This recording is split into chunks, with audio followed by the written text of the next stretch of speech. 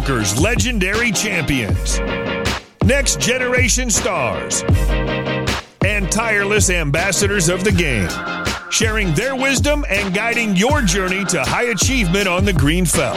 This is Chasing Poker Greatness with your host, Brad Wilson.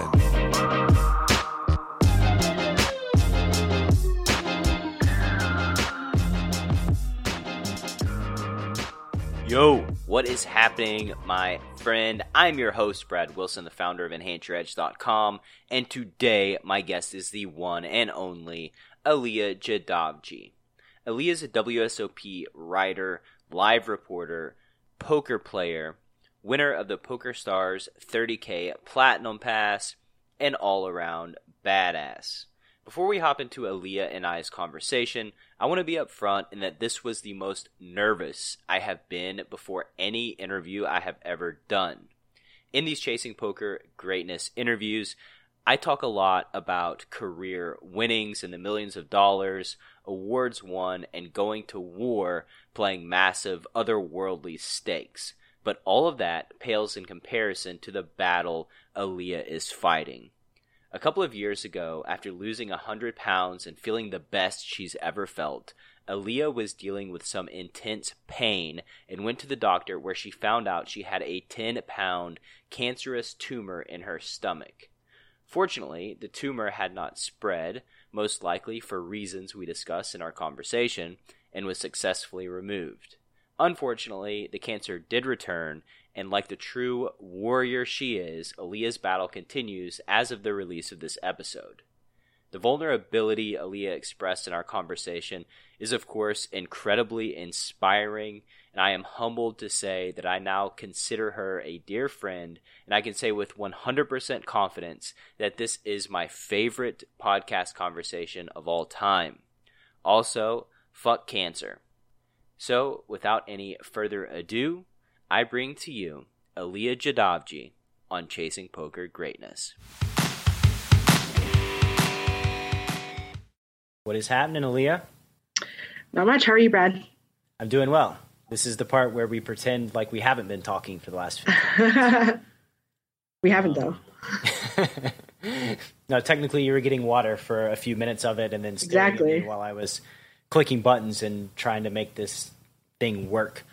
So, obviously, very excited, anxious to speak with you today. Let's start a few years ago. I think that's a good place. You've said that you're focused on your health, right? Like you made this conscious effort to focus on your health. What was the lead up to that decision, like right before, and then what was the catalyst towards the focus on your health? Yeah, no, definitely a good question. And it's kind of where it all started too, because, I had seen, so first of all, a little bit of background. I used to play a lot of sports when I was younger, mostly basketball, which is still a pretty big passion of mine, but obviously I haven't played in a while. And so I kind of saw the Jamie Staples and Matt Staples, weight loss bet, and it was super inspiring for me. It still is. It was an incredible feat for them to come within a pound of each other within a year. It's just incredible. And so it kind of sparked something in me where I thought, you know what, why not do the same thing for myself? Obviously not this, within, a crazy amount within a year. I just kind of said, they're starting, so why can't I? And so for me, that kind of sparked it. And one of my good friends, Joy, she just randomly came home with this weird powder, and it just said ketones on it. And I'm like, I don't understand what this means at all. I have no clue. I was like, I don't know what ketones are. So we started kind of like taking this weird drink, and it's like, oh, it's supposed to help you lose weight. I'm like, okay. I was kind of skeptical, but her boyfriend, who's also a good friend of mine, Jamie, he kind of read it. He's like, this is trash. And so he kind of made it his mission to figure out what keto was so he could explain it to us. And long story short, he ended up sparking something as well in all of us, where we kind of just jumped into the keto fad. What did he spark? What was it? I don't know. It was just, he went on it for a week and he instantly dropped 10 pounds. He said his energy levels were insane. And so I was like, okay, well, maybe there's something to this. So we kind of hopped into it, but he went hardcore. He went 6 months straight, clean keto, working out. He wasn't miserable. He was always, he had high energy levels. Within 6 months, he dropped all of the weight that he needed to lose, which was about 85 pounds. Holy shit. And this was 2017, and we're now at the end of 2019, and he's kept all of it off, and he has not gained much weight back. He's gained some muscle, but that kind of sparked something in me as well. So would you like to get into the why the keto works? I don't want to drag us too far off topic, but I do think it's important that people understand the why. Yeah, it's really simple, actually. And mind you, I'm going to preface this by saying, being in ketosis and being on keto, there's not really much testing with regards to, how long you could be on it before it's unsafe or not. There's nothing to say that it's safe or not safe. But there's been, no testing. However, what makes it work is you basically are switching your fuel source. So you're going from, your body's using, you're eating carbs generally in a lot of foods. Your body is normally using those carbs, turning into glycogen and using that for energy in your body. However, if you are eating under a certain amount of grams of carbs per day to get you into ketosis, that's actually changing your fuel source where you're going from using glycogen to using your fat. So let's say you have a meal with 60 or 70 grams of fat. After several hours, your body's going to burn that and use it for fuel. And then once it's done using that fat, it's going to use your fat stores within your body to fuel you, basically. And so that's actually why a combination of keto and intermittent fasting really works.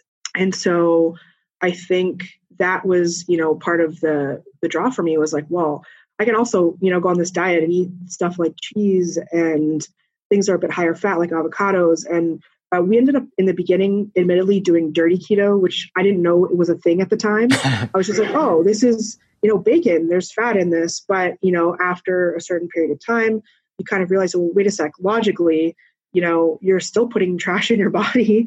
And, technically it's low, high fat and low carb, but you think about some of the, it's being processed foods and whatnot. So I ended up tweaking my diet a lot where I just went on healthier keto. And so, long story short, I kind of did that for a long time. How long? So I've been on and off for 2 years, but my most consistent was, I think it was about 10 months, 9 to 10 months. And I ended up losing just over 100 pounds, wow. Which was, I didn't plan on it. I was just eating the way I was eating, following keto. Every 10 pounds I dropped, I would readjust my macros, and I wasn't even exercising that much. It was the last 4 months, which, during my time in Vegas, it was easier for me to go swimming and be active. And so the last 4 months was when I was doing a lot more physical activity, hence I have to eat more. But it was honestly such an incredible experience because I dropped the most weight I've ever dropped in my life, and I've been trying to lose the excess weight for several years now. So it was the most success I've ever had. I was super happy. All facets of my life were on the up and up and felt really good.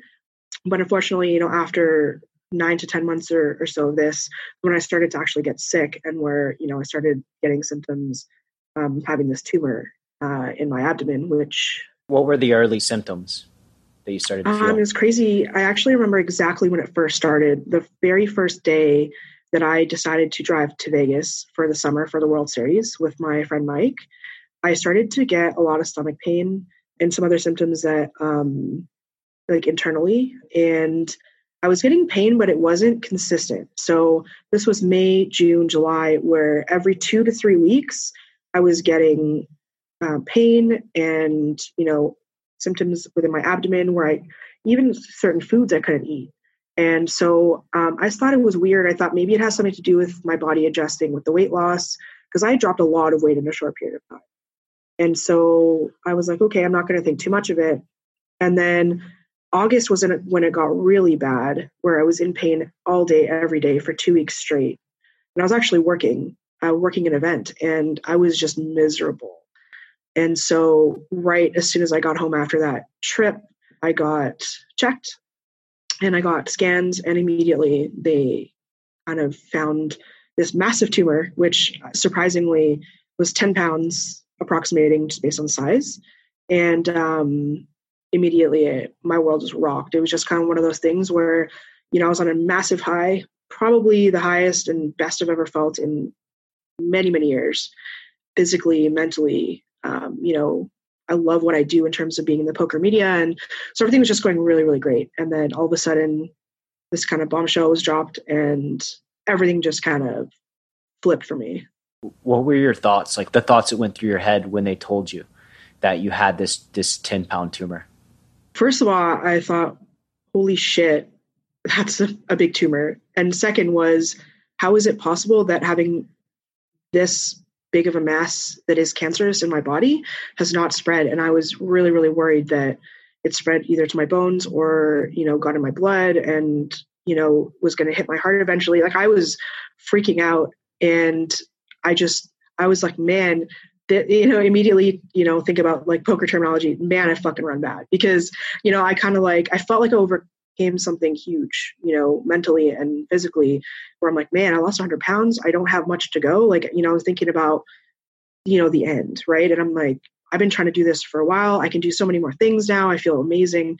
And then, they dropped this bomb on me where I kind of just have to stop everything and figure out what to do next, where I'm like, man, but I was on this journey that I wanted to finish and that I was really excelling at. And all of a sudden, boom, I got to kind of redirect life for a little bit. So, and I mean, I can't imagine. I'm not going to say that I can't imagine. I can't imagine the fear, just the existential thoughts that had to go through your brain. I mean, this is confrontation with mortality, right?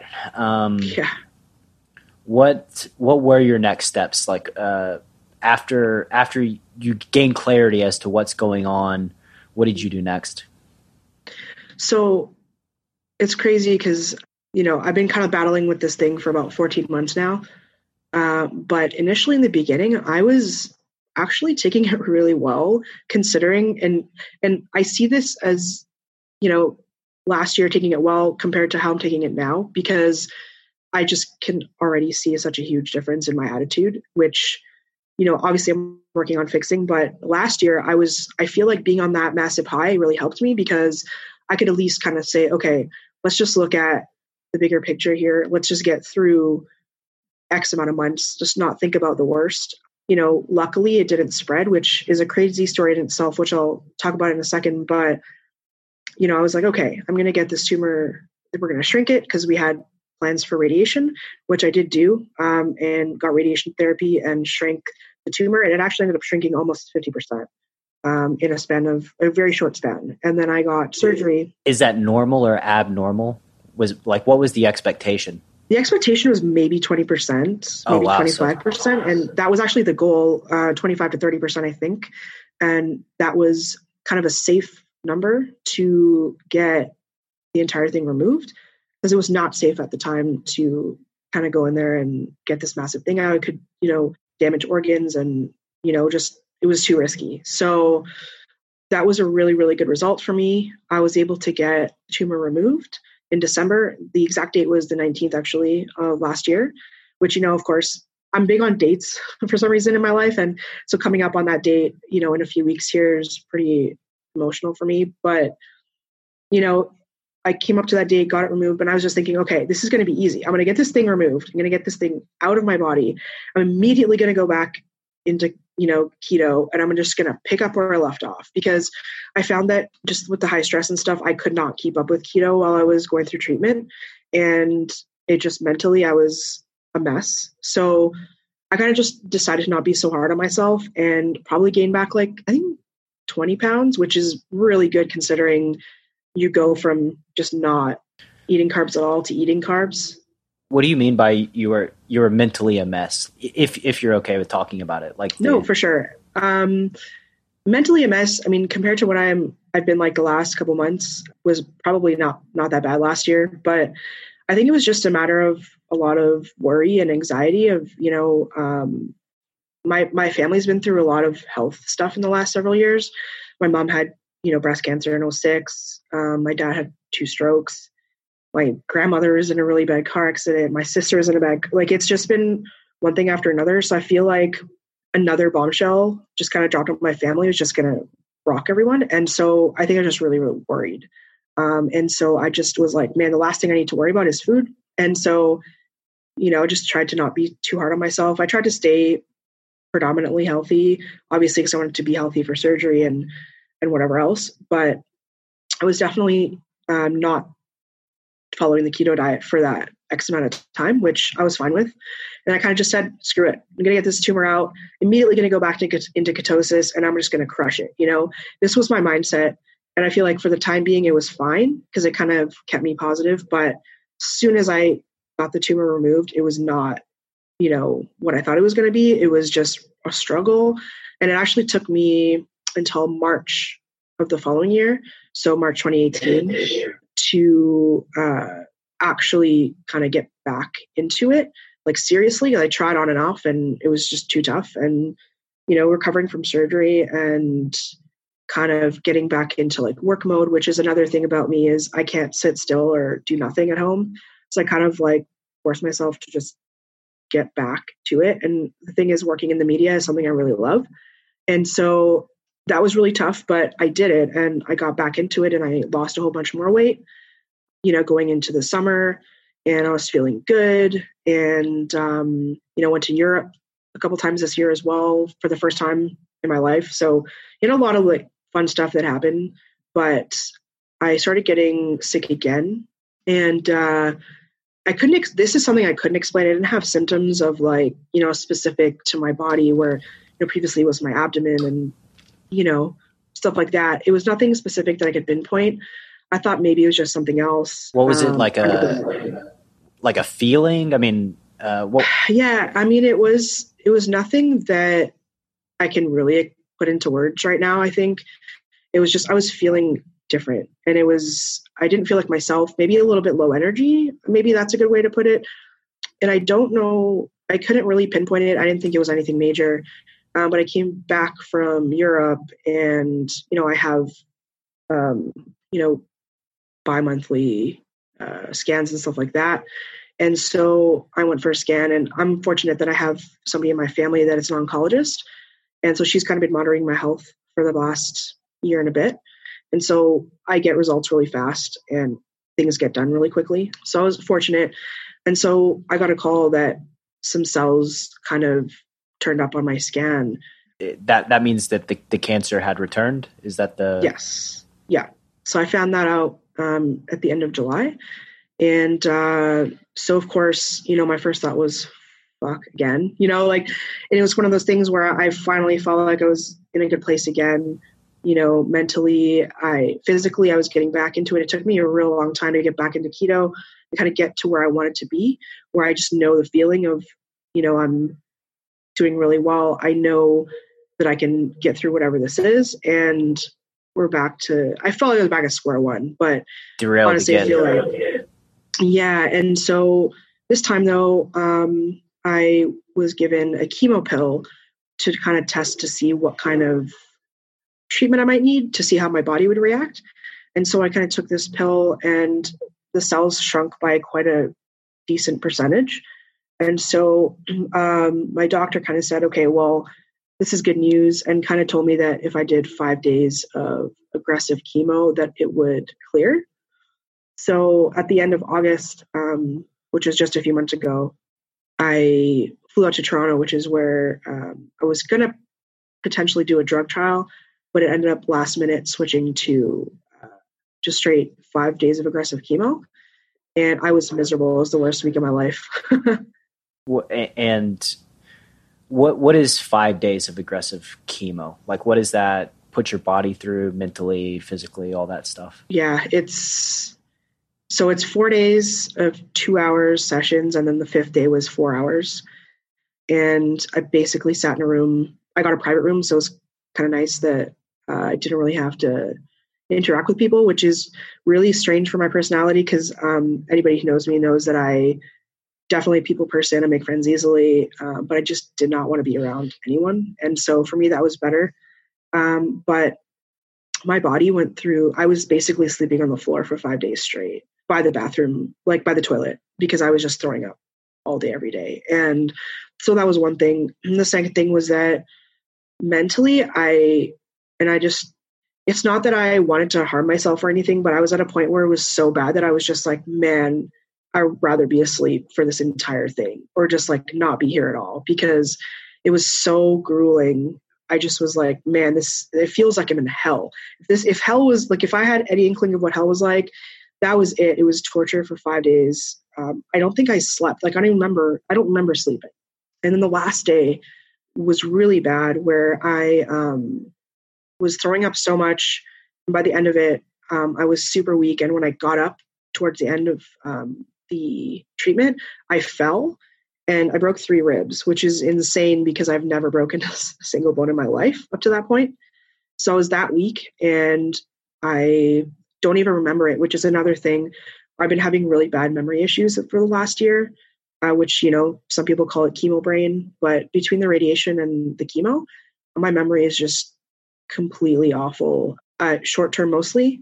But, somebody asked me what I had for dinner yesterday. I don't even remember if I ate. It's one of those things where it takes me a couple minutes to really remember. Like, I have a whole thing of notes right now here where I'm just like, man, if you ask me questions about timelines and stuff, I'm not going to remember. And so I kind of have a bunch of notes that I'm kind of going off of, because it's honestly a blank. I actually don't remember falling or being in, that last day of treatment. I don't remember it. I was just told what happened. So, yeah, I mean, that's, like I said, I can't imagine. And the mental space, right? By not being here, you mean that, a part of you thought that dying would be better than living through the chemo? Yeah, that's exactly what I was trying to say. Is it was, and like, I hated feeling that way, and just like, in talking about it that way, because I don't want to, I was like, I'm getting treatment to get better. And I just kind of felt, I'm like, man, am I just being ungrateful? Like, it's one of those things where in the moment, I obviously I can't help the way I feel or what I think, but after thinking about it after, I'm like, man, that was bad. And so I kind of just, I thought, I don't want to be in this mental space where I'm doing things and going through life feeling that way. And so immediately when it was done, I'm like, I'm going to do whatever I have to do to not feel this way, and to hopefully just, get healthy. So maybe a part of me is, hard on myself just because maybe there's something else I could have done, which, kind of brings me back actually to the story I was going to tell you about the keto and the, Can I address something real quick? I just, and for anybody out there listening, and I want to make this point because I think it's very, very important. This feeling, these negative emotions that you felt towards yourself, I think that they're completely valid for the situation, and I think they're helpful to other people. If somebody is gearing up to go through this themselves and they hear your story and they say, okay, like, it gives them the freedom to accept that feeling and those emotions and not to feel like they're weak, right? Like, this is people are afraid of feeling weak and being vulnerable, and you're giving them permission, right? And it's okay. Like, it's okay to because we're all human. It's all a part of the human experience. So anyway, I just wanted to make that point that you're not weak. I'm sure that this story has been played out thousands and thousands of times across the world. So, don't be too hard on yourself. Yeah, I appreciate that for sure. And I know that in thinking about it just logically, right? And it's such a battle between logic and human emotion, and what you're feeling in the moment. You're just like, man, this makes no sense. Oh yeah, emotion's going to win almost every time. Yeah, definitely. But the crazy part about the kind of tie-in with keto and this tumor, which, I think about it all the time because it's a crazy thing, but, cancer cells thrive off of basically glucose and sugar and carbs. And my doctor was basically like, man, whatever timing this was with the keto diet was insane, because after they found the tumor, even though the tumor was there, she firmly believes that, even though there's no direct testing tied to this, that depriving my body of the carbs and stuff and the sugar really, really helped to possibly, for the most part, prevent spreading. And so that was a huge I try to remind myself of this all the time, because when I'm feeling down or I'm feeling, like maybe I don't want to be keto today. And I think about that and I think, well, man, I possibly saved my own life by doing that for a year. And it's kind of crazy to think about. So that's one of the things that I kind of use to fuel myself if I am feeling down. But unfortunately, my memory is so bad that, sometimes it just doesn't come to mind. So I have a lot of Post-its and notes on my phone and stuff that I try to go over frequently. But I really, I don't know if I believe in everything happens for a reason or karma or whatever else, but I feel like there's some semblance of maybe the timing here was just, I don't know if it's meant to be or whatever, but kind of perfect.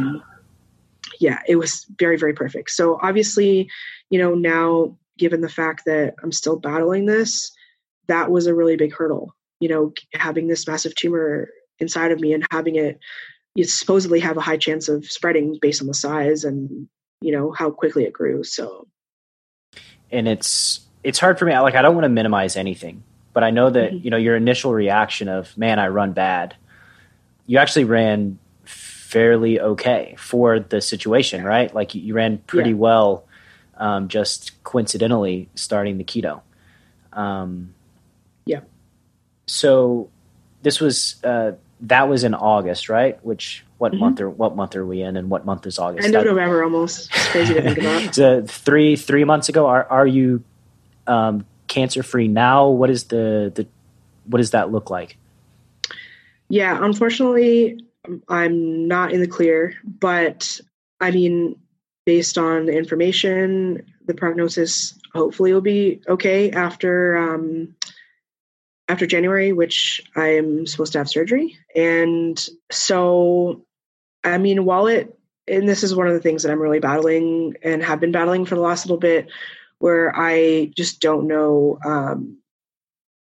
I don't know.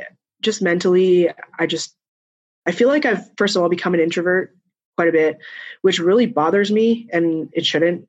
I know it shouldn't logically, but I'm just very much, I thrive off of good energy, and I really believe having positive people around really makes a huge difference in my life. And so I'm kind of trying to work on it, but the anxiety has been really bad for the last little bit, where I just don't feel like interacting with people, and it also sucks because it's part of my job, right? And so, what's the anxiety? So it's like I'm nervous / worried about something, but there's no direct reason for it. I don't, if I wake up feeling like I can't breathe, which is a big part of anxiety, feeling like I can't breathe and worried about, and just feel worry, but I don't, aside from obviously the important part, going through illness, is I don't have anything else to worry about. And as you said, I've run really good, and I've kind of discussed this quite a bit with friends and family, is that it could have been so much worse. And I try to focus on that because I feel like I know people who are going through cancer who are just, stage 4 and there's no cure. And so I try to think about that, and I just wonder, I'm like, I don't understand why the anxiety's there. I've never dealt with this in my life, and I know friends who have. So, I mean, I briefly asked you if I could talk about this before, but cannabis has really saved me quite a bit. Between THC and CBD, it helps me sleep. It calms me down.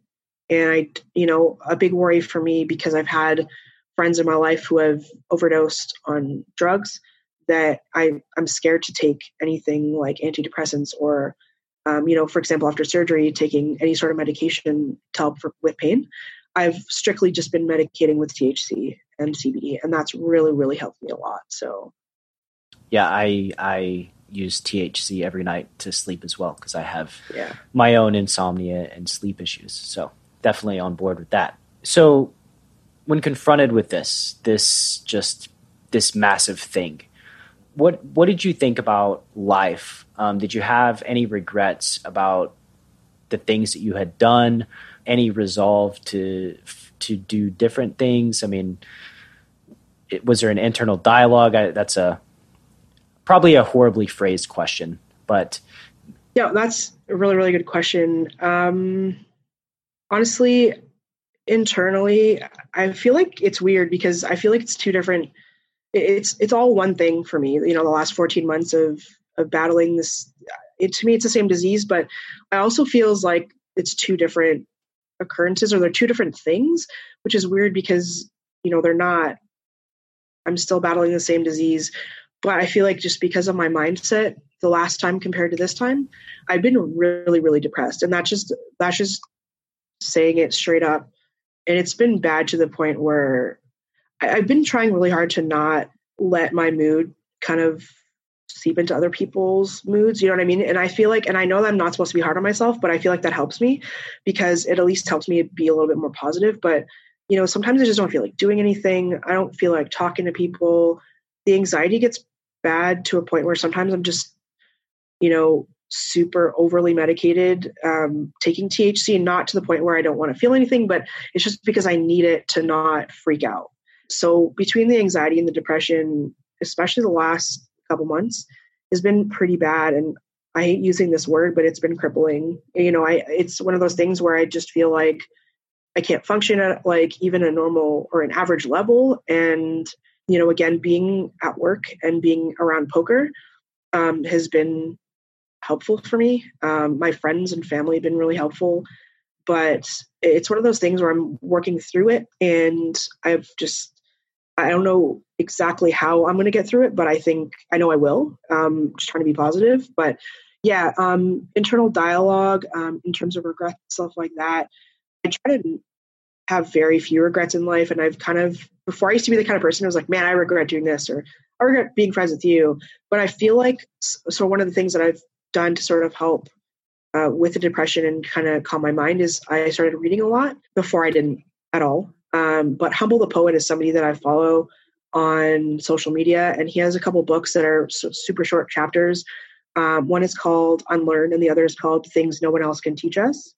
And he basically went through depression himself through life and was a struggling artist, and kind of talked about straight up. He's like, man, I hate all the Tumblr quotes where it's like, like just reach for the star or reach for the moon, you'll land on the star, like stuff like that. And some of that stuff's relevant, but it's a lot more real. And I kind of feel like I relate to it a little bit. But I started reading and kind of, doing a lot of that stuff where I'm like, man, I need some sort of motivation or pick me up to kind of like get me through the day, get me to sleep.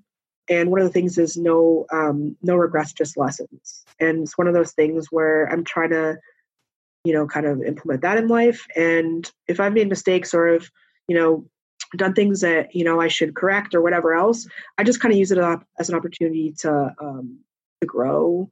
Because I think that, if you're going to live life having regrets, it's going to be, your anxiety is going to be there for sure and for a reason. So yeah, internal dialogue for me has just been like, all right, let's just get through the day and try to not, another thing is to not go to sleep upset, or if there's something bothering me, to try to find a way to get it off my mind, because sleep is so important right now for me that I just want to be able to go to bed and wake up positively. And I think that, Elin Eats in chat right now, I can see she's been a really supportive person in my life. Take it minute by minute, day by day, and kind of just go from there. So yeah, there's a lot of internal dialogue with me right now, and not all positive, but I mean, that's has to be expected. Yeah. Have you talked to a professional, like a therapist? Like I've interviewed Elliot Rowe. I'm obviously the least qualified person to talk about like post-traumatic stress disorder and these types of things, but I could imagine that that's a big possibility as far as what has brought on a lot of the anxiety and the depression. So have you talked to a professional? Yeah, I did recently. And the other thing, and it was really helpful and to talk to somebody, which is another thing, twofold. First was, it was scary because immediately at the end of the session, I was prescribed like a bunch of medication, and immediately I freaked out because it's kind of been something that I've been trying to avoid. And, you know, somebody really close to me overdosed 4 years ago, and it just scares me to think about taking, you know, anything besides THC to, you know, alter my mood. On the other hand, I know that I probably need it, and I'm trying to fight it right now, and I'm being a little bit stubborn, but I'm trying to see if the THC and some other methods will work for me. But I'm not delusional. I know that this is something that I probably need to take, but I'm trying. I'm trying to go the natural way. But yes, I did talk to somebody. The other thing is that I've been finding it hard to discuss a lot of the stuff with the people that I'm closest to, which is pretty big problem for me, because I've been pretty much an open book and I can talk about whatever. I feel like, you know, and I talked to you about this before the session. I felt like doing this would maybe help me a little bit to try to, you know, be able to talk about it more with other people that are important in my life, but also, you know, to try to help other people that maybe are struggling. Why the hesitation to talk about it with your close friends? So it's kind of awkward because people are awkward around me, and it's not their fault. And I just want to say to, like, so I'm sure there's some people who are watching and listening who I am close to in my life. If you feel like you can't, you know, you don't know what to say to me, because a lot of people don't know what to say to someone who's maybe sick or going through depression or whatever else. They feel like they have to walk on eggshells around me.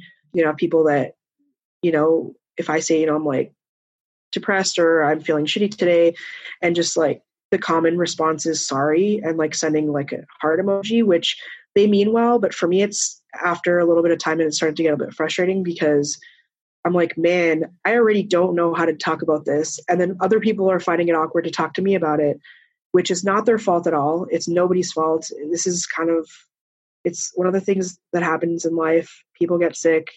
This stuff happens. But it's one of those things where I kind of shut down. What do you need? What's like the ideal like conversation or reaction? And that's the thing, right? Because I had somebody ask me that, and they kind of flipped it on me. They're like, well, what would help? And I was like, you know what? I don't even know. But all I know is that, like, just like the awkward stares and like the puppy dog eyes feeling really sorry for me, or like just saying sorry and just sending like a heart emoji or whatever. Sometimes it's just like, geez, man, I already don't know what to say. And like nobody else knows what to say to me. So I'm not going to bother talking about it. And then that kind of frustrates me, because I'm like, I feel like I have so much to get out. You know, it's just a personal thing, and it's a personal battle, which I don't know why I feel that way, but it's just, it's an awkward scenario. So I don't really know what the right thing is, or what, you know, there's no wrong way to approach this. I feel so much love from people. It's just one of those things where, man, people don't know how to talk to me about it. So I kind of shut down, and I feel like talking to somebody that I maybe don't know, you know, for example, a therapist is awkward sometimes, but I feel like it just allows me to at least say what's on my mind without worrying about offending somebody or scaring someone, you know, because it is a scary thing to go through when you're facing death, basically. You know, it's hard to talk about, and it's hard to listen. So what do you make of the way that you feel, like with the puppy dog emoji, right? Like what do you make of that internally? I mean, is there some sort of sense of self that makes you feel bad, that they feel bad? Is that any part of it? Maybe. I mean, it's, you know, and thinking about that and that comment, I think also a big part of me, and it's kind of just how I was raised, you know, by my grandfather, where it's like, like the thought of stressing other people out and like having people worrying about me stresses me out. So I think what it is also, you know, maybe part of my anxiety is like worrying that other people are just scared for me and are just always worrying about me. And maybe that's part of it. And which is kind of a bit of what I discussed with my therapist was like, man, maybe I'm just stressing because I know other people are stressing. And that gives me anxiety, because the last thing I want to do is put anyone out, or, you know, like I don't want someone to, you know, I don't want anyone to fly across the country to be there because I'm going through chemo or whatever. I don't want to put people in that position. But then logically, I know that if somebody else that I loved was going through it, I would want to do that. So it's kind of like a weird thing with me where I hate inconveniencing people, and I just like, maybe that's it. I can say with confidence that 0 people are inconvenienced. I think that, this is it's like a self-dialogue, right? Like I think nobody that loves you is inconvenienced by being there and supporting you and loving you and spending time with you. Like you said, logically, if your best friend had to go through it, of course you'd be there, right? 100%. Yeah. So, and having awareness of that, I think too, is, maybe a key to resolving some of the anxiety moving forward. Just making the agreement that like, these people love me, and they're going to stress, this is life. Somebody that they love is in pain and suffering. And so, it's the human emotions, you can't have love without suffering, especially when things start going a poor direction. Is there anything else that you would like to say, expanding on the depression and the feelings? Yeah, I mean, I've done so much reading, as I said, and it's one of those things where, so first of all, another thing that's really frustrating for me is my memory issues. And I feel like I have like just a foggy brain. I don't know how to describe it, but I feel like I'm not processing things as quickly. And so kind of my mind races sometimes ahead of things that I'm going to say, or vice versa. And my memory is really bad. So it's really, really frustrating for me. So that's one thing that's actually depressing me, because I feel like I feel like I'm losing it. Or sometimes I'm like, maybe I have a tumor growing in my brain. Like I freak myself out, I think, thinking about these things just because of all the things in this last 14 months. But a really huge thing that's really helped me a lot, and I have to give a lot of credit to one of my good friends, Conrad, is poker and studying poker and playing heads up specifically, because I kind of, so I have a good friend, his name is Kalen, and I wrote an article about him this past summer, actually. He just had a freak accident where they overdosed him by accident in the hospital after a routine surgery. He tore his ACL, and they marked him brain dead. But a day later, he woke up, and he was having similar issues over a longer period of time, though, where he just was having a lot of issues with his brain, and similar, like, memory issues, foggy. And what he did was he started studying and playing chess and online poker. I started playing a little bit of chess, but I got really frustrated really easily, which I found is something that's been happening to me quite a bit, where I just get frustrated about sometimes the silliest things. And I felt like getting into chess as someone who's never really played chess would probably have the opposite effect for me. Just because, between the frustration and kind of learning something new, maybe might not be the best for me right now. So I decided to shift my focus to poker, which, I've been playing for more than half my life now. And I've only started kind of taking it seriously the last few years in terms of studying. And so I said, you know what, maybe I need to focus and kind of retrain my brain by studying some poker. So I messaged Conrad, who's very, very smart, really, really good at poker, and been doing it for over 10 years, I believe. And so kind of asked him, like, what should I play? I kind of having this frustration. He's like, just try some sit and goes. So I played some sit and goes. I bubbled like 5 in a row. I'm like, this is really annoying. So much for feeling better. Yeah. He's like, this is supposed to happen though. He's like, it's good that you're bubbling. It's good. You're going to win some, you're going to come in second some, like top 2 paid, right? I was like, I'm sick of bubbling. It's really frustrating. So anyways, I ended up studying heads up poker a little bit and playing a little bit, because that's his specialty. And so he actually has been helping me a lot, going through hand histories, which he's been doing for the last couple of years with me.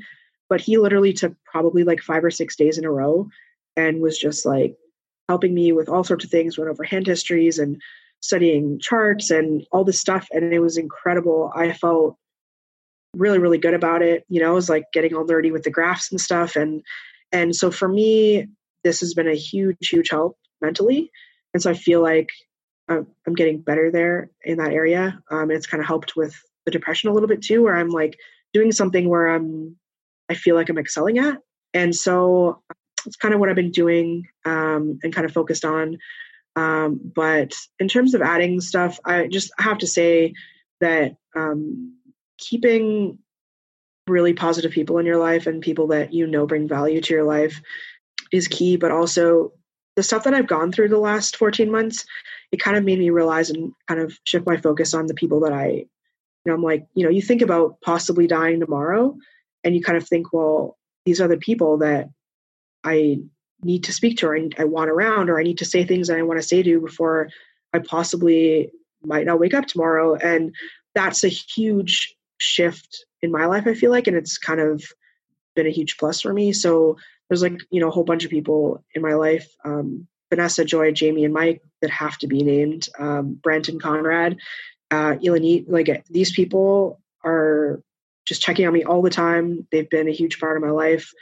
The Run It Up crew as well, which, Jason Somerville and the people at WSOP have been really, really loyal to me and have helped me in spots where they didn't need to, which is interesting because, I think about it, I'm like, man, I shouldn't be working in these conditions at some points, but I feel like it keeps me sane. And these communities honestly have been a really huge plus in my life. And so, poker has been a lifesaver for me in so many ways. So, despite feeling like shit on a daily basis, I also have these people in my life through poker who have made me feel amazing. So what do you make of that? Having all those people that go out of their way to show you love and check in on you.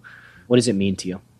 Man, it means everything. Just because, you think about possibly not making it through the day, or, you never know what can happen at any second. And so thinking about people that are taking time out of their day to check on me and make sure that I'm feeling good and lifting my spirits, where, I'm like, they know that I'm feeling down all the time and just checking on me. It is helping in more ways than people realize. Even just a simple message, a phone call. My friend Brent, who's in the chat, I can see Brent Harrington, basically was checking on me every so often, 2-3 days. He would call me. Like, there's a period where we talked on the phone quite a bit, and which, for me, man, feeling introverted, you kind of don't want to do that kind of thing. But then, I hear whoever's voice, whatever, whichever person it is.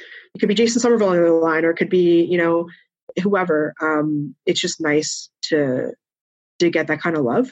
That's kind of a big reason why I'm like, man, I'm like, I shouldn't feel this way, but I know that I shouldn't be hard on myself over it. And I know that I have these people in my life that I can reach out to and talk to who make me feel better. And that's honestly, it's a huge reason to want to live and to get better and to, want to stay in this industry too, because honestly, I've made my best friends have come out of this industry. And I mean, yeah, that's how I feel. It's been amazing. What is up, my loyal Chasing Poker Greatness listener? Coach Brad here, and I just wanted to take a moment to ask you a simple question. How many times have you heard my guests and I speak passionately about the benefits of poker coaching? You get to expand your poker network, receive expert feedback you can rely on, and have your burning questions answered by a trusted mentor. Which brings me to the Poker Power Hour, a series of 100% free, live 1-hour poker webinars, masterclasses, and hand history breakdowns that kick off each and every Wednesday evening at 8 p.m. Eastern Standard Time. The Poker Power Hour will be led by me, Coach Brad, as well as some of your favorite Chasing Poker Greatness guests. It will be your weekly guide for helping you plug your leaks, skyrocket your poker growth, expand your network of crushers, and inevitably win more money on the green felt. The Poker Power Hour is premium content and live only. There will be no free replays or view on demand, and the content will eventually be released as paid training only. So head to EnhanceYourEdge.com, opt in to the Poker Power Hour, and get for free today what you'll have to pay for it later. Once again, to catch the Poker Power Hour every single week, head to EnhanceYourEdge.com and join the email newsletter. Now, back to the show.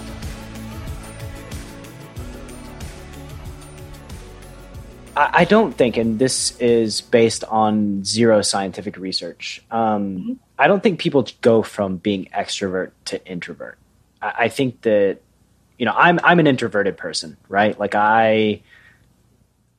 this is my love, as like professional love, are these one-to-one interactions. I can tell you that we'll get off this call and I'll be fucking pumped. Like I'll just be pacing around my house and have so much energy. It's just such a joy for me. And do you think that previously, as an extrovert, getting energy from building people up, like from your perspective, making their day better, do you think that now you feel like being around those people might make their day worse? And so this leads to isolation?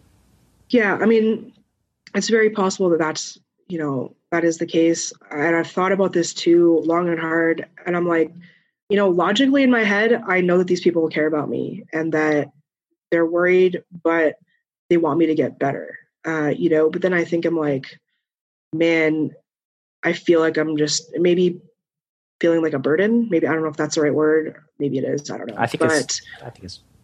Yeah. It kind of makes me, it's not their fault, but it kind of just makes me not want to tell anyone when I'm feeling depressed or feeling down. And sometimes you can just see it on my face. And, my immune system's been really, like, I've been battling pneumonia and bronchitis. I guess it's the same thing initially when it transfers into pneumonia, but I've been battling this for the last several weeks. And so you kind of tell that I'm a little bit miserable sometimes, but I'm like, man, why do I need to bring this person's day to a screeching halt by telling them that I'm feeling super depressed and whatever, but yeah, it's definitely part of it. So I've had a problem. I go out to lunch with somebody, right? And they offered to pay for my lunch. And I'm always like, no. I got the lunch, right? Like, I don't want you to pay for my lunch. Like, it's good. And then one day, one of my friends who's much wiser than me said, Brad, this is my blessing to you. Don't steal my blessing from me. And for all of your friends, I can say 100%, it's a blessing to be able to be there for you when you're vulnerable, when you're feeling sad, when you're depressed. And so, don't rob them of that blessing. Let them be blessed to take care of you. No, I mean, that was well said. Obviously, I, as I said, logically, I feel like I know in my head and I'm thinking it over and I'm like, this is silly. It's dumb. Try to put myself in the negative self-talk, like, it's not silly or dumb, right? I think it's human. You don't want to be a burden, like you said, to drag people down. Yeah. It's very human. Yeah. So, I tell myself, I'm like, logically, I know this is, if I try to put myself in other people's shoes, if they were going through it, there would be no thought, and, that I wouldn't be there for them, so I try to think of it that way, but sometimes it's just kind of my nature. Yeah. It's a struggle. I mean, it's totally understandable, and it's just not a good situation. I think that almost all human beings would react exactly the same. Okay. Let's segue a little bit, maybe to some happier things. Okay. What would you say? What's the most unexpected thing that's come from your journey through poker? Unexpected. That's a really good question. Well, getting into the job in general and working in media was unexpected already. How did that happen? So I was working in finance for quite a long time, and there was kind of this period where it was just impossible to get a raise. It was impossible to get a promotion. And I later realized 6 months later, they laid off 1,600 or 1,700 people from the company. And that was why it was impossible. So I decided to quit in the summer of May 2015 and take the summer off, do a bit of traveling, play poker. And then I said, I'll look for another job in the fall. And Joanne Jost, who is a TD back home in Canada, she ended up having this social media spot open where she wanted to try doing some live updates, which in Canada is not a huge thing in comparison to the States and Europe. And so she said, let's give this a try. I think you'd be good for it. Long story short, I gave it a shot and I never looked for another job again. And it's been 4 years. So that's basically the short version, but accidentally fell into it that way. Met some really good people, Drew Amato, Chris Torina, Janine Teeb from the poker world, who came to Canada to run an event where I was working for the casino, doing updates for them. And they ended up, hooking me up and getting into the World Series and working for them. And I've honestly been super happy working in the industry. It's been such a dream. Like, as I said, I've met some of my best friends in this industry, who I know I'm going to be friends with for life, even if I leave the industry at some point. And, but I want to say most unexpected thing, man, honestly, it would have to be actually studying poker, which is weird because, back when I first started playing in the Moneymaker era days, you'd be like home games and just playing, there were some underground games back in Toronto where I used to live and, play with friends. And it was just kind of just chill. And, I never even thought that studying would be a thing. Yeah. And I won a platinum pass last year, to go play in the Bahamas, which I was really lucky to win. And I ended up getting some coaching from Ryan LaPlante through Chip Leader Coaching. And my game has just transformed so much to the point where I'm obsessed with, talking hands and spots and whatever else. And my cash game has really improved a lot too, which I'm predominantly a cash game player, just mostly because I, love the flexibility and I work tournaments all the time. So I don't really want to spend my off days grinding a tournament for potentially $0, So I understand. Trust me. Yeah, for sure. So for me, that was very, very unexpected. I've never really thought about playing professionally, and I don't think it's something that I would want to do just based on stress levels, I think. But I mean, also for the most part, I'm happy, working in the media right now. And as I said, loyalty is really, really huge. WSOP and the manager that works with me, Rob, he's been amazing, being flexible with my schedule, which has been obviously sporadic. So the loyalty there has been amazing, and there's always work for me at some point. So yeah, super unexpected to become one of the poker nerds and part of Skype groups and group chats and whatever. So yeah, it's I'm pretty sure I am a poker nerd. I think probably for the last 15 years. I think that was just part of my journey. Was I spoke about it the other day with Fedor Holtz, who was talking about we were talking about why he got into poker in the first place, and it was his love of learning, and how over time, like, he started learning less, which kind of made him not love poker as much, like, just over time, because that was the aspect of it that he fell in love with. And I do think, it's easy to get in flow when you immerse yourself in poker studying and learning, where you start out looking at something and then 7 or 8 hours later, there you are still running the solver and talking to people and getting feedback and getting better. When you think about joy in your poker career, what's the first memory that comes to mind? Joy. Honestly, I don't know if you've kind of seen this on social media the last little bit, but do you know who Celeste the Unicorn is? Oh, that's Vanessa's little thing that she's taking pictures of? Yeah. So we were in Reno on a month-long trip. It was Reno and Tahoe. And her birthday fell during the same time as Running Up Reno. And I kind of went to grab her birthday cake, and I was kind of walking through the aisles, and I saw these like piñatas, and I'm like, man, this would be awesome. Like, she could just beat the shit out of a piñata and chocolate will pour out of it, and she's going to love it because she loves chocolate. And so I look around and I saw this big cupcake. I'm like, that looks awesome. And then I see a unicorn. I'm like, she loves unicorns. So I'm like, screw it, we're going to get this. So I bought the unicorn piñata. I stuffed it with 4 bags of candy, like sitting in the back of an Uber, just shoving candy in its butthole. Like, it was a process. But basically I get back to the room and I like surprise her with this unicorn, and she's like, why? And I'm like, what do you mean why? And she's like, that like, I'm never going to hit that thing. And I'm like, God damn, why didn't I think of this? She's vegetarian because she loves the animals. And like, and I'm seriously, what was I thinking? I'm like, I should have got the cupcake. And then she's like, what am I going to do with this now? I can't waste the candy or whatever. And so she ends up taking this to the poker room the next day and starts giving out candy. And now it's turned into like, now we're like over a month later, and she just left Vegas today, and she was roaming around Vegas in all the rooms, handing out candy and chocolate to people. How much candy did you stick in that thing's butt? Man, she's been refilling it. I'm sure she spent several hundred.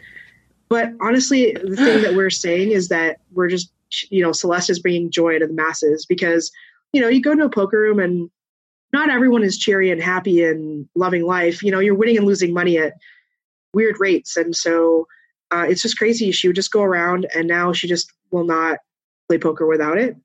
And it's Celeste the unicorn, bringing joy to people, and I don't know, that's the first thing that I think of when you ask me that, because I was just telling her, I'm like, it is crazy. Like, I'm not huge on the piñata thing. I love Celeste. I think it's a hilarious thing, but the fact that it brings joy to her, like, she finds joy out of bringing people joy. And so for me, that's just like, man, that's amazing. It's as simple as carrying around this piñata that's made of like, I don't know, like cardboard and paper mache. I don't know what it's made out of, but you're just carrying this thing around and just giving people candy, and you're putting a smile on their faces, like the dealers even, she's like, hey guys, if you ship me a pot, I'm going to ship you a chocolate. Like, that's how it's going to work, And so, I mean, it's stuff like that where you just don't see that often, but I'm lucky enough to be able to witness it all the time. And that actually makes me smile a lot. So for me, it helps with like the shitty mood and stuff to have that positivity around. And it's a huge thing. That is hilarious. And yeah, this gift that you thought was really horrible is now spreading joy to poker rooms across Canada, America, worldwide. Yeah, for sure. And it's funny because a couple times she said to me, she's like, this is possibly the best gift I've ever gotten. And I'm like, man, all right, whatever makes you happy. We just need it to go viral, and everybody's carrying around a piñata at all the poker rooms, giving out candy to people. I don't know. I don't think Vanessa's going to agree with that. She wants exclusive rights to whatever this thing is, of just like being the person that gives, that spreads the joy. So, but other people aren't allowed to spread joy. That's not fair. I feel like she's going to get a little possessive in that area, but I like where your head's at. You mentioned some books earlier. We're going to get into the lightning round a little now. If you could give all poker players one book, what would it be and why? Doesn't have to be poker related. Yeah. I would say the book called Unlearn by Humble the Poet.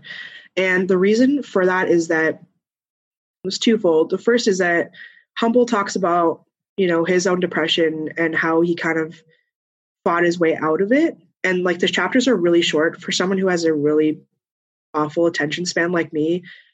It's really helpful. I can read like 1 or 2 chapters a night and be able to process it. But unlearn being, we go through life and we kind of, as we grow, we also have a lot of habits that maybe are not, technically like healthy for us, but they're kind of still a part of our lives. And he kind of just talks consistently about his own habits that maybe got in his own way. Like, he was a struggling artist, and he came up from nothing, and he's a rapper and he's a writer and he has merch, and like he basically talks about how like stop thinking about things that might have been such a way 10 years ago and kind of unlearn your bad habits, and maybe not bad habits, but even things that are getting in your way. Like, don't feel bad if there's this one person in your life who is just negative all the time and you feel like they're bringing you down. Just pull yourself out of that scenario. So kind of like little examples I feel like that we can all relate to in life, where we can draw from his experiences, which is partly what's inspiring me to write a book myself, which I've kind of started doing, which it might be a while, but I kind of want to do similar to what he's doing. Is I want to be able to kind of take my experience, bad and good, and kind of put it out for the world. And if people can learn from it, then I feel like I've maybe serve my purpose or whatever it is, like whatever it is in life. And so unlearn by Humble the Poet, 100%. And get that fucking book out of you. Like, let's get it out there. We're working on it. Good. And mindset is something that like I'm thinking about every day. I can't interview Elliot Rowe and then have a 2-hour conversation with Nick Howard and not be obsessed with mindset now. Like it's like projection and self-sabotage and all of these things. I feel like I've had self breakthroughs like every day the last like 5 or 6 days. And then Fedor Holtz too, obviously he's going to talk about mindset and stuff. So it's very subtle, the seeds that get planted and the actions that stem from those seeds. I hate making this about me, but like I'll be a little vulnerable since you've been very, very generous in the vulnerable regard throughout our conversation. But like one of my values in life is to create impact, right? This is a core value. I want to create impact. I want to help people in their life live a better life, improve their life. And I've asked myself, I've had many poker courses in my head. And today I was at the gym, I was lifting weights, and I was thinking, why haven't I made poker courses? Like, why haven't I done this, right? Like, I've made tons of poker content. And so I started thinking about fears, right? Like the fear. And then I realized that my biggest fear is that I'm going to die and not make any impact. This is like a core, my biggest fear, right? And then I took it like the next level of, okay, so how are my actions getting in the way? And this is like where the procrastination comes from. Because if I never make anything, then my fear never gets realized, right? Like I'm scared of the pain that whatever I create won't be good enough to make an impact. Therefore, I procrastinate making a thing. And it's like you just have these insights, these roadblocks that get put in your way that when you realize them, you're like, oh my God, like it's self-sabotage, but it's such a subtle thing that just comes from who knows what life experience. But anyway, yeah, this is what I'm learning about myself today. But if you could erect a billboard that every poker player had to drive past on the way to the casino, what would it say? Oh man, that's a really good question. Definitely not the billboard that says more rake is better. That was an absurd billboard. I don't know if you heard. Was that a billboard? Somebody made a billboard? There was a billboard. It was a joke, right? Yeah, for sure. Oh man, I don't know. I feel like the first thing that comes to mind, and this is not even a traditional thing related to poker, but I spend several weeks at a time in these casinos working these events. And I find that like with the stale air and smoky air and stuff like that, it really affects my mindset. And like, I think that there's something to being outside in the sun and getting vitamin D. But I feel like something to the effect of like, how about you just eat your fucking dinner outside, or like, take a walk for like one of your breaks. Cause I feel like just being stuck inside all the time and just getting air, it's a weird thing, but it's the first thing that came to mind. Because I know that me being in a casino all the time, I need to get outside, and I feel like it affects your mood a lot. And so, biologically, it seems like it has to be true, right? I don't think that human beings we're probably meant to be in a casino for 18 hours a day and never see the sunlight. I think we're probably created differently than that. For sure. Okay. One heavy question, and then we got a few not heavy questions. What's a story about yourself that you were convinced was true that you're starting to realize may not be true? First thing that comes to mind is that I'm not great at math, which is hilarious as a poker player. No, I mean, I would say, okay, I feel like for a good chunk of time, especially, so a little bit of background, my family is Muslim. And so being a female and being Muslim, I'm non-practicing, but my family is, there's just been kind of like a path, and I feel like this is not just for, Muslim families or, we're first generation Canadian, but my parents were born in Africa. So, just somebody that's super old school, like my parents, a lot of our parents are old school. So I would say this, people can probably relate to this where, we're supposed to be on some sort of path where you go to school and then you graduate, then you get a job and then you get married and you have kids and you get the house and then whatever else, then you retire. Then you die.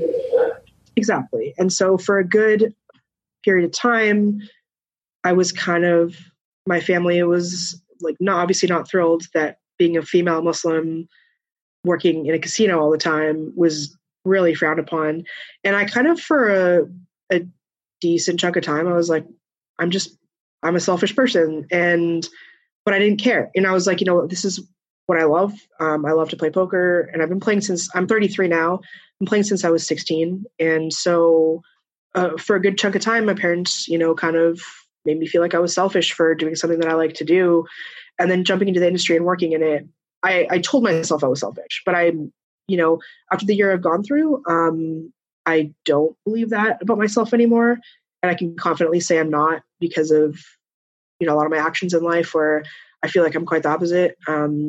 And, logically thinking, and we've discussed this a little bit here today, where it's like, I'm too hard on myself when it comes to a lot of this stuff and thinking that I'm being too selfish, but I'm really not. And I actually think I'm quite the opposite in a lot of respects. So it's something that I'm proud of, going through life where, I also an emotional person too. So, I feel a lot of things when it comes to my friends and family. And so being an emotional person like that, I think makes me a bit more selfless than selfish. So 100%. Definitely a big thing to struggle with. Yeah.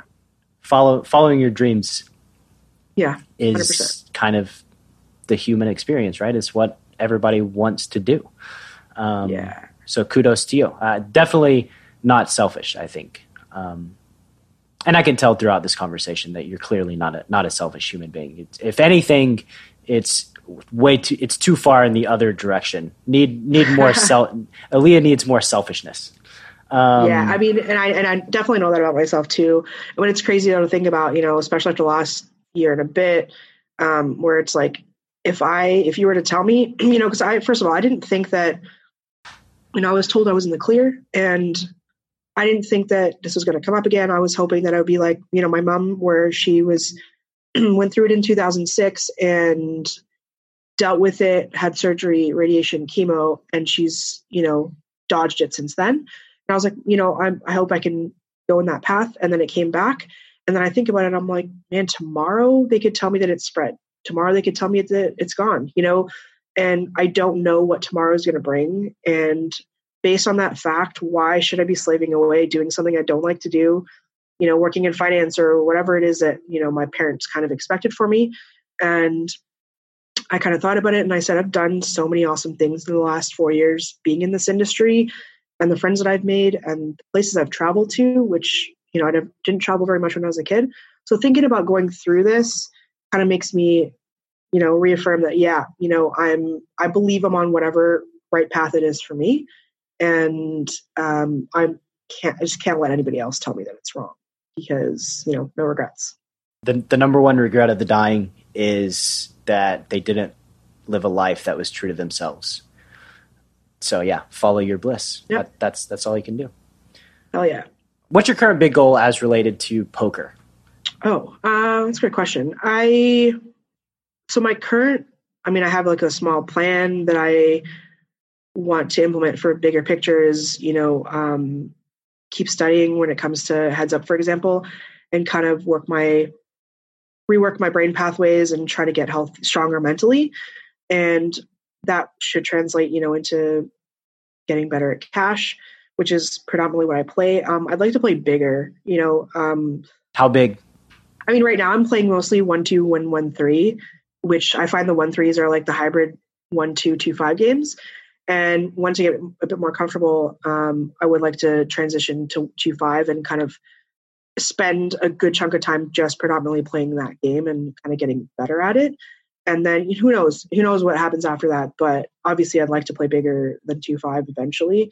Definitely a long-term goal, but that's kind of what I've been thinking about really in terms of working on my game for the next let's say, year, because I know that I need to focus on stuff that really is going to stimulate my brain on top of just, working in the industry. And I definitely want to get good. So I would say with confidence and played a lot of live poker that this is a very attainable goal. You 100% will be playing 2-5 and 5-10, I would say, within a few years. If you, awesome. Just do the work, right? Like, you have all these amazing people that love you, that are great at poker. And like, this is far more than a lot of people have that aspire to move up to 2-5 and 5-10, right? So like you'll get there. I have no doubt. Yeah. I'm super lucky to have these people, for example, Conrad, like, it's crazy. This guy just, dedicates whatever time. He could be grinding, all day, every day, but he's been spending time helping me out with my game. I have these group chats, my best friends, between Vanessa, Joy, Jamie, they're all really good poker players, and I can talk hands with them anytime. I travel lots with Vanessa too, where, we go to different stops, and I know that she gives me whatever feedback if I ask for it. So I'm very lucky in that regard. Yeah, you'll get there. I have no doubt. What's a project you're working on that's near and dear to your heart? I actually, when I first got into the industry, obviously I was getting my feet wet, but a big thing that I was really drawn to was the charity aspect, where a lot of people are really, really generous. Whatever the cause is, people kind of rally behind it.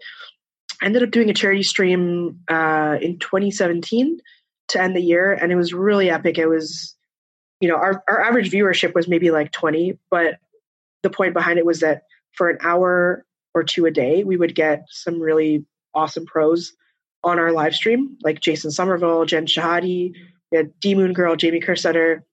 We had some really cool people on our stream, and they all in some shape or form helped us get donations. And so I want to do cool things like that related to charity strictly. But obviously the cancer research is close to my heart right now. And something that I've been trying to work on, which I've been putting off for a bit for my own procrastination reasons, but I'm trying to roll out some merch that I'll be able to kind of donate proceeds to charity for cancer research in time for Christmas. And so I'm kind of working on some designs for that, but that is a project. What kind of merch? Shirts and hoodies, like poker players can wear at the table. And it's not so much starting a clothing line, but it's more just getting a few select things out there that are in support for cancer research. And, at the risk of being out of line and swearing, fuck cancer is one of the slogans. I'm trying to like get it in there so that people are not getting, flack for it wearing in the poker rooms. But I think doing that in time for making a donation over Christmas and New Year's, Dan Smith has the double up charity drive he does every year. So whatever I can raise, he'll double it, assuming he does it again this year. So that's kind of what I'm working on right now, and I hope to roll it out really soon. It's somebody that's familiar with e-commerce and this sort of thing. Reach out to Aaliyah. Give her some help. Let's get let's roll this shit out so that can do some good. I'm in. So let's fast forward 15 years. What would you like your poker accomplishments to be, or your accomplishments in the poker industry? I don't know what the future holds for me in terms of the media side.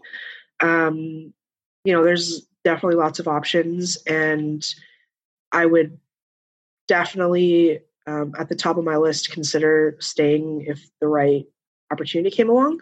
So don't really know in terms of the media side, but in terms of actually playing poker, it would be cool.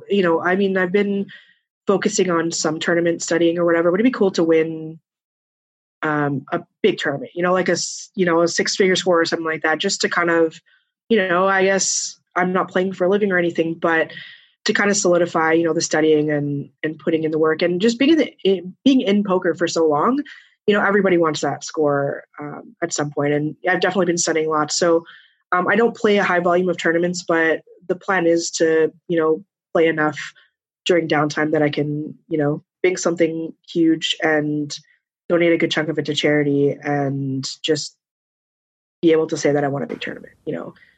Financially, it's great, obviously, but it's not something that I'm kind of like that I need to attain or whatever financially. It's just for recognition's sake and just kind of like, reassure myself that, yeah, this is worth the work, and have that big trophy in my house or something, Yeah, it's the culmination of all the hard work. It's the pot of gold at the end of the rainbow.